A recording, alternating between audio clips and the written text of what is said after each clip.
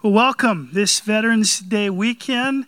We're glad you're here to the Mill Church. If this is your first time, I'm glad that today you decided to be with us. If you'd fill out a welcome card, we would love to have a record of your attendance. You can find those in the chair back in front of you. And whether you're visiting or have been here for some time now, I would just remind you again to take advantage of the prayer needs section of that card. Our staff meets weekly. We would be delighted to pray for you if you have a request. We'd love to join with you in seeking God on your behalf. So fill that out, drop that in the offering plate. That would be helpful. Third week 3 in the book of Romans, 3 of 52, roughly. The Apostle Paul is building an argument. It's going to take us a year to see that argument unfold. So profound was his ability to create and craft an argument. I've told you that the Harvard Law School in its first 100 years of existence used the book of Romans to teach their students how to advocate for a position. It was not a religious course of any kind. It was a law course, and that's because Paul will walk through in a linear way a logic that's really hard to disagree with. And so he will make some observations. He will present a solution to the observations he's made. He will, in advance of any of us bringing up a critique, give us, read our minds and tell us what our critique is himself. And eventually he'll even show us how our arguments against his argument actually strengthen his position. And it's really a lengthy book. I want to challenge you to be here and to not miss, to listen online if you do miss in person.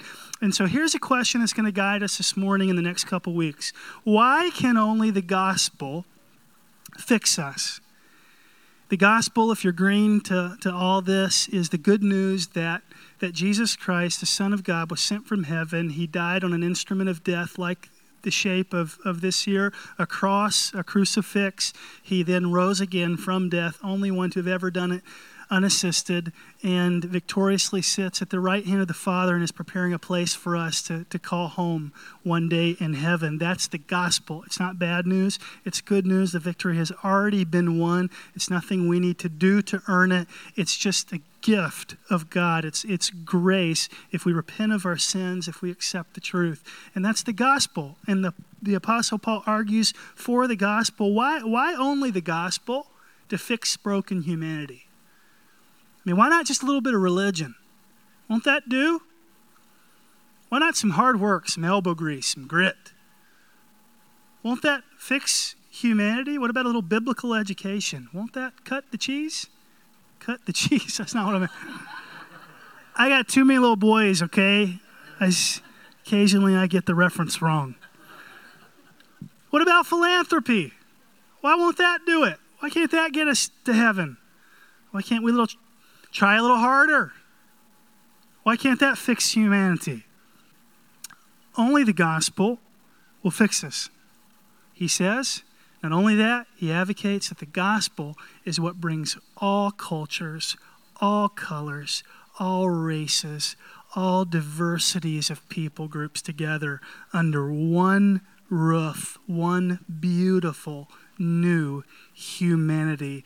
And I told you last week the abolition of racism is a big theme in the book of Romans. Can it be that the gospel can bring together a bunch of siloed Christians in different cultures into one group with one mission? Paul says there's a way.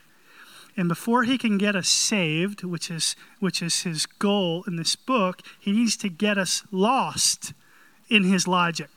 So today he's going to spend some time telling us that we're indeed lost, so that we might admit that we're lost, so that we might be found. We'll begin in verse 18 of chapter 1. For the wrath of God is revealed from heaven against all ungodliness and unrighteousness of men, who by their unrighteousness suppress the truth. Now, those last three words are going to be our theme for the day. Suppress the truth. What does that phrase mean? Well, the word suppress means that we push something down. We push it down. It's not the same as ignorance. Ignorance is when you're unaware that there's a beach ball in the pool. Suppression is when you continue to try to keep the beach ball below the surface of the water. Does that make sense? That's suppression. So if the beach ball is truth, suppression of the truth is trying to keep it from its obvious natural state. On this note, Tim Keller says, a Presbyterian pastor from New York, when it comes to the knowledge of God, we all know, but sometimes we don't know because we don't want to know. We all know, but sometimes we don't know because we don't want to know. In World War II, the first town in which the Allies discovered a concentration camp was the town, I believe it's pronounced Ohrdruf, Germany. The Germans tried to cover up the evidence. They failed to cover up all of the evidence thoroughly. General Patton, who followed his troops into the town, vomited. Can you imagine the general of an army in World War II being so turned by what he saw that he would lose his stomach? This is what happened when he walked into the first concentration camp found. He didn't know it to be true. The mayor and the mayor's wife were found elsewhere, brought back into the town that they had governed. They claimed that they did not know what was going on. They were asked to give everybody who had been killed a proper burial. A few days later, after burying each individual body, this is what happened. The town mayor and his wife hung themselves. They left a note, and it said this: "We didn't know, but we knew." We didn't know, but we knew. This is what Paul is saying happens with the knowledge of God. The truth is just too uncomfortable, so we suppress it. The truth requires us to change too much, so we suppress it. So subconsciously, people choose not to know. They suppress the truth. Verse 19. For what can be known about God is plain to them, because God has shown it to them. For his invisible attributes, namely his eternal power and divine nature, have been clearly perceived ever since the creation of the world in the things that have been made. So they, he's talking to everybody here, are without excuse. The implication is that God made himself known to all people from all time periods across all of history in his creation. There's an argument used by many a philosopher called the cosmological argument. Cosmology in the study of origins to be distinct from cosmetology, which is the study of the beauty of skin and face and nails and hair and things like that. The cosmological argument, Aristotle was the first to articulate this, and he said basically that something cannot come from nothing. It just cannot happen. And if there's something, where did the something come from? It doesn't matter whether or not there was a big bang. It's kind of beside the point, really. Even if there were, where did the materials come from that produced the right ingredients for the big bang? So you can regress your way back so far in thinking about the origins of everything that is, but you cannot regress your way all the way back to nothingness. It's impossible. Eventually something has to come from somewhere. Nothingness just can't explode into everythingness. It just doesn't work. Richard Dawkins, in his book called God Delusion, a renowned atheist, he said this himself. He said, this is a huge problem for my worldview. He wrote, Darwin's theory works for biology, but it doesn't work for cosmology. Darwin's theory works for biology, the way that species evolve, but not cosmology, the ultimate origin of things. So cosmology, he said, is waiting on its Darwin. In other words, atheists still have no idea where life comes from or where the material to produce life comes from. Dawkins said it. He said, nothing times nobody cannot equal everything. But then he says, but don't worry, one day we'll figure it out. That's the cosmological argument. The cosmetological argument you can look up on Mary Kay's website. It'll be available to you there. Then there's the argument that philosophers use called the teleological argument. Teleos is a Greek word that means purpose. So there's this unique purpose in creation. Teleological argument says not only is there purpose in creation, but creation is finely tuned. That's the two-word phrase that's used most frequently. Finely tuned for life.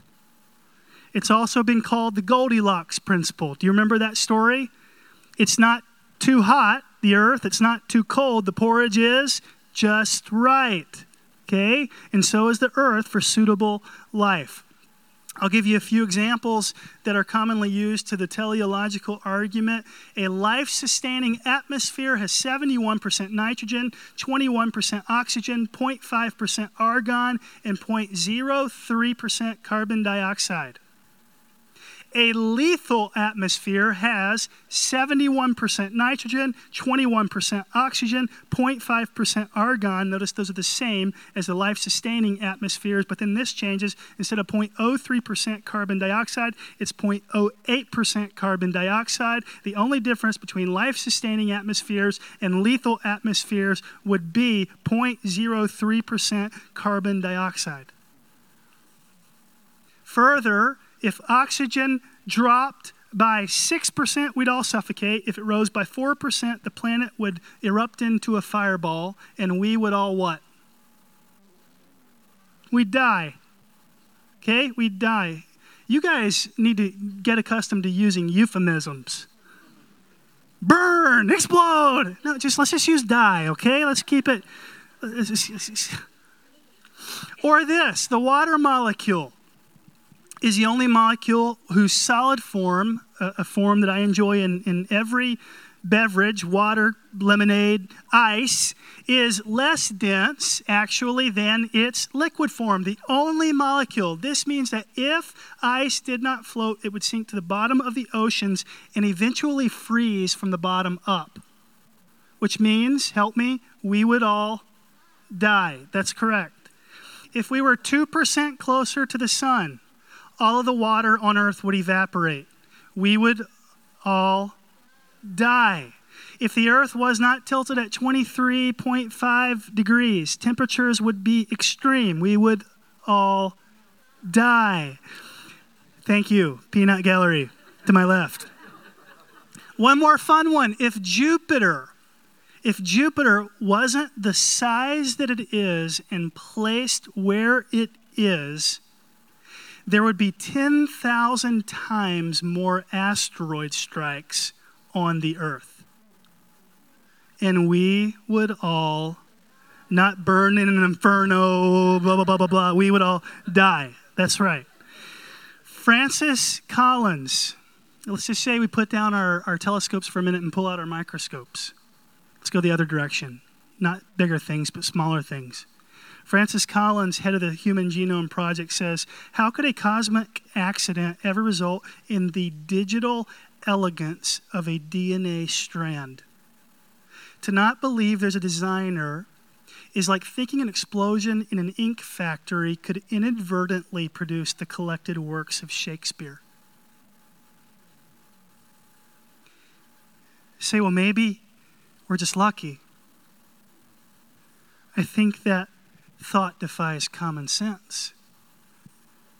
It's a kind of conclusion one would come to only if one were subjected to bias, predisposed to another worldview.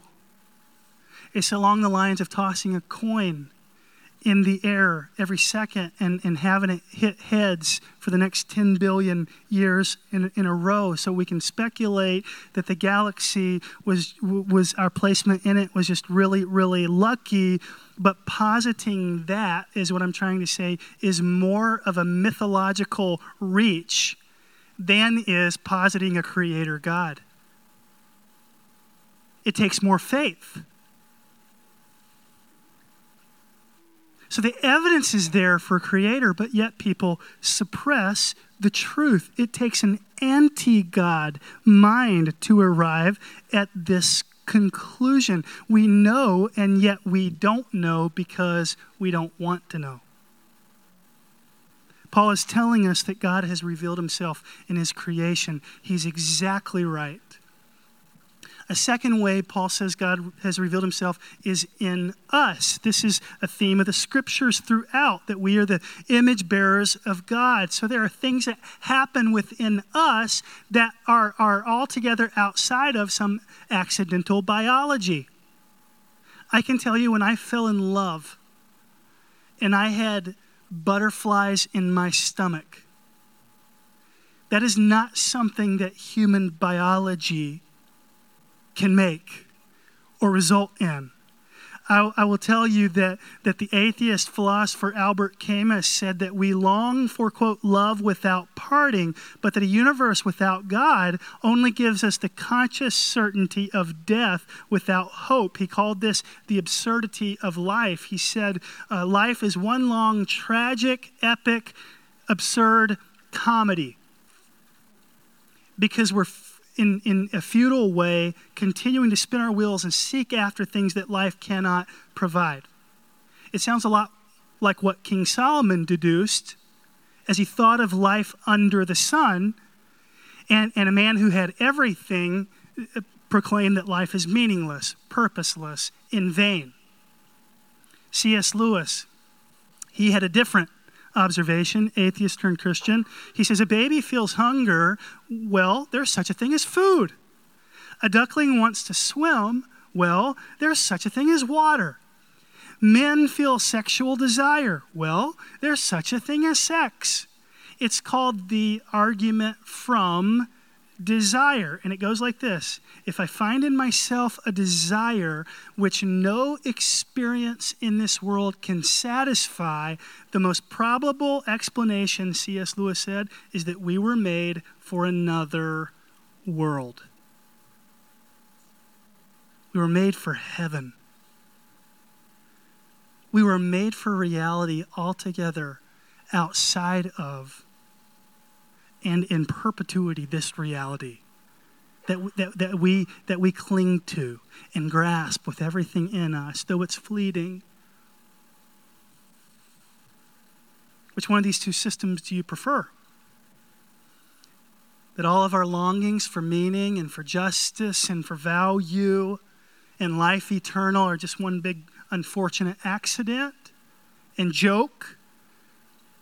Or that our longings for justice and meaning and life eternal are because there is a place inside of us, or rather a place in the future in heaven that satisfies every desire we have inside of us. Does this make sense? In 2009, the famed British journalist and biographer A.N. Wilson, he was an atheist, he became a Christian. This is what he said. In the Western world, we've been told that only stupid people believe in Christianity. But as a matter of fact, it's atheism that is dry, lifeless, creed, and totally irrational. Atheism says that we're just a collection of chemicals. It has no answer whatsoever to the question of how this animated sack of accidental chemicals could be capable of love or heroism or poetry. End quote. That's the argument from desire. What about the argument, and this is a big one, and this is the one Ravi Zacharias talks about most, and William Lane Craig and other guys that I thoroughly enjoy watching on YouTube from time to time, they give a moral argument. And they say that the very fact that we have moral desires, we have some sense of morality, suggests that there is a divine lawgiver upstairs, that there is a creator God. As anybody, I think these style parking lots are more where I came from, but it used to be, I think we're moving away from this, you leave your ticket on the dash of your car now when you go to the airport. It used to be you would see signs like, don't forget to take your ticket with you. Don't forget to take your ticket with you. And then you see it painted on the concrete of the garage. Don't forget to take your ticket with you. And you see it on the wall. Don't forget to take your ticket with you. And you see it hanging overhead. Don't forget to take your ticket with you. What was the sign saying? It was saying at some point before you exit this building, someone is going to ask you for a ticket. And you better have it. That's what the sign was saying. And you know, and I know that in the human heart, there is a sense that somewhere, somebody is going to hold us accountable for our lives. Do you sense that? We sense some level of responsibility to be kind. We sense some level of responsibility to be others-centered. We have feelings of guilt. Where do those feelings come from? Feelings of obligation, these are, by the way, across all cultures. They're not present in any way in the animal kingdom. How many of you know of a cat who sits around and remorses over the fact that he just toyed with a mouse?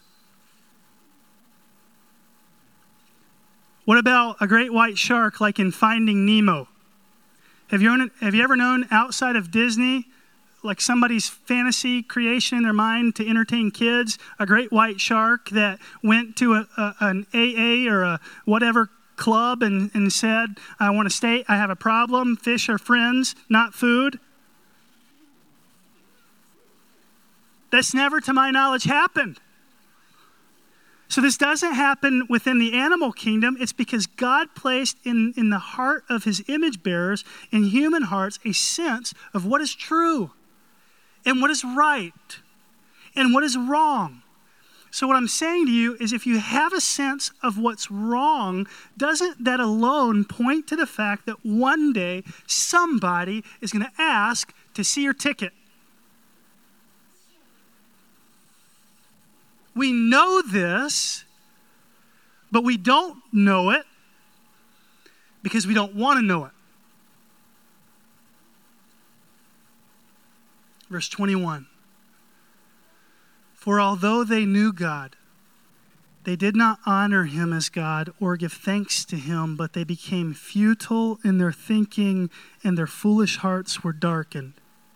Why does it happen that humanity becomes futile in its thinking? Why does it happen that foolish hearts are darkened? It's because we didn't want to believe in God because we wanted to be God. We want to make the rules. We want the glory for ourselves. We want to live life so that we receive acclamation and praise and applause and attention. Darn it, we're self-made. Nobody ever gave me anything, we say. So we want to be the central character of the story of our lives. We know best, and our comfort, darn it, is our priority. Verse 22, claiming to be wise, they became what? Fools. I am not saying, please hear me, this is a marketplace. We have atheists and agnostics on a regular basis. They are welcome here. We hope you feel most at home. We love you. We want to see you come to faith in Jesus Christ. I'm not saying people aren't genuinely convinced they're atheists. I believe there are those. What I'm saying is that according to Romans 1, atheism is fueled by a subconscious desire not to know. It's a predisposed bias. There is a perpetual pushing down of the beach ball. Of course, it's fueled by culture. And inevitably, the beach ball is going to come to the circus, or rather the surface. The parking lot ticket will become due. We know, but we don't know because we don't want to know. That's why we don't know. This is why a lot of the great atheists and intellects have come to Christ, have become Christ followers. Over the last 100 years even, T.S. Eliot, W.H. Auden, C.E.M. Joad, C.S. Lewis, A.N. Wilson. I didn't know all the smart people used initials. If you could refer to me as Z.A. Burris from this time forward, I'd appreciate that greatly. They all said basically what brought me to faith was not some new argument or evidence. I just admitted to myself that I always knew that there was a God in the deepest part of me. The beach ball kept coming up to the surface, and eventually I let it.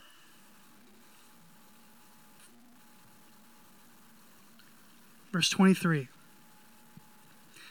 And exchanged the glory of the immortal God for images resembling mortal man, birds, four-footed animals, and reptiles. Because they were foolish, they changed the object of worship from God to something that they could control, something they could manipulate, to something that existed to serve them. They worshipped, I will say we worship, but the main question was how to get God to orbit around us as if we are the epicenter. So if I need a God to do this, I create that God. And if I need a God to do that, I create that God. And they're here to serve me. And they're my reason for being. And this can be a hobby. This can be a spouse. This can be a child. This can be a boyfriend or girlfriend. This can be even something you're devoted to. The most basic, I shouldn't say the most basic truth, a basic truth of Christianity, of creation, is that we were created for the glory of who? The glory of God. Not us. So the sun is at the center, not the earth. God is not our divine butler. God is not the genie in the lamp. We don't need to reimagine him, because if God isn't God, we ought not think of creating our own, or rather we will create our own. And so to a romantic part, I'll tell you, in America, we have deified love. We've deified it. Love is our new God. And so when God isn't the Lord of our lives, we elevate someone that we're attracted to be the Lord of our lives. Consider the words of the modern day theologian Taylor Swift.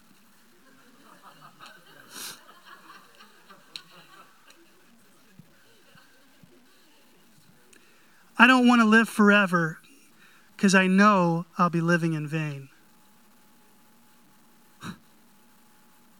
Without you is implied. Without you, my sweetie, I'll be living in vain.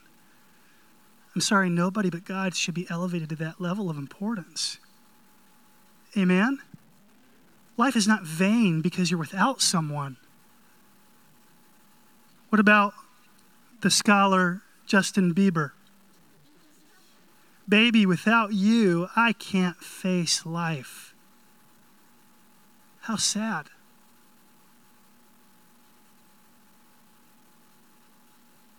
That idolatry entered the heart of an individual to the point where they said, we can't live without this other. John Legend, you're my end and my beginning. That almost mocks the scriptures that say God is the Alpha and Omega. He's the beginning and the end. And if you're sitting there and you're saying to yourself, that's a problem with today's music, and you have this like generational snobbery thing happening, then I will tell you it was no better in the music of your day, because I grew up watching Karate Kid, and I love Chicago, and we sang to the top of our lungs, "You're the reason in my life." Help me.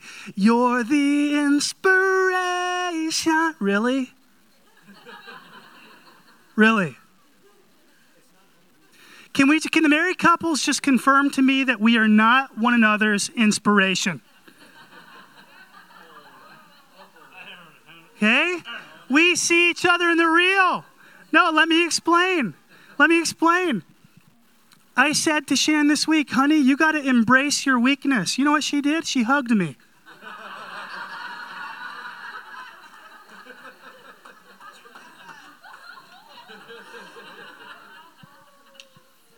I actually saw that on a Facebook meme. We didn't have that conversation. But that's funny. That's funny. We could play that song game all day with every genre from every generation. Do you see what Paul means when he says, you've exchanged the glory of the immortal for the image of the mortal? Human beings, religious or not, will worship someone or something. Verse 24, therefore God delivered them over in their desires, in their hearts, to sexual impurity, so that their bodies were degraded among themselves. Notice that the first wave of God's judgment, look at the words, he delivered them over. You know what that means? It means God is giving humanity exactly what humanity wants. That's his first wave of judgment. In other words, deliver us over means that God let us have our way. So for the rest of the passage, if you read it in the Greek, there's all this tit for tat.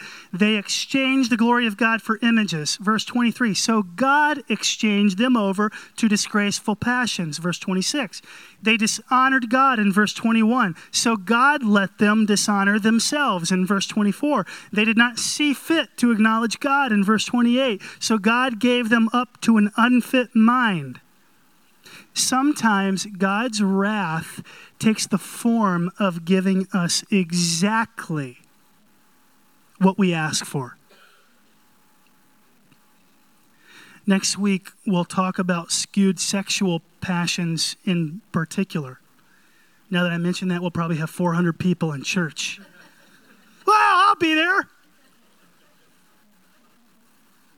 We'll also talk about how whole societies have suppressed the truth. We're going to be honest next week. We'll talk about racial discrimination. We're going to talk about licensed abortion, where even when the wrong is obvious and everybody knows it, we come up with ways to ignore it, to justify it, to institutionalize it, and we keep shoving that beach ball down in the pool.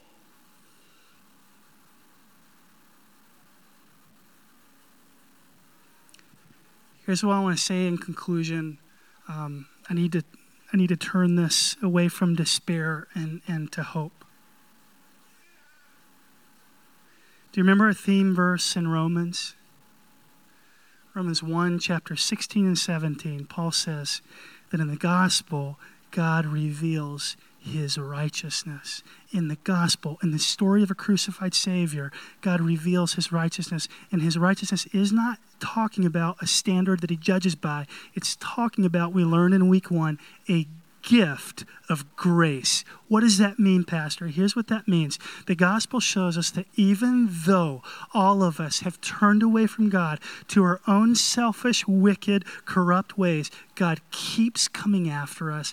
He keeps pursuing us. That is our God. He is faithful. He chases. Though we have rejected him, he poured out his judgment not on us, but on his son, Jesus. He died in our place. He died for our sins.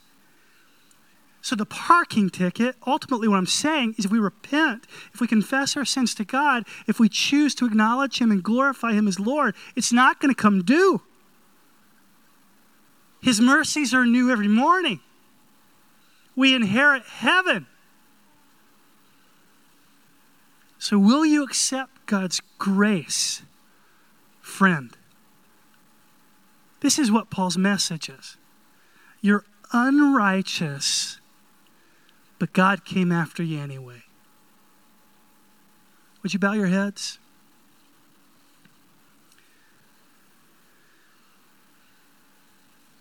I'd like to just give everybody an opportunity today to become a Christian.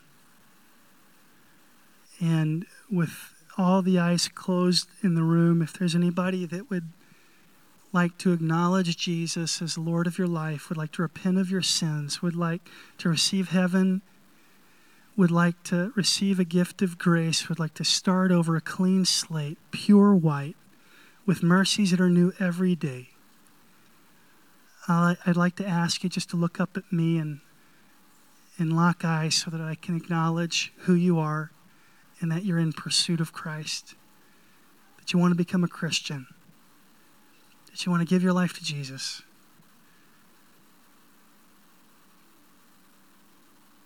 Anybody here today want to become a follower of God? He loves you. He's a Father you've always wanted. You may not have had, but you've always wanted. That's God. Anybody at all?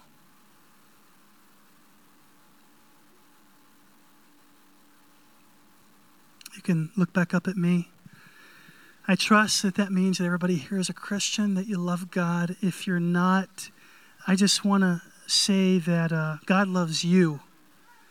And I have done my best to articulate that today, and I hope that it's a seed that will produce fruit.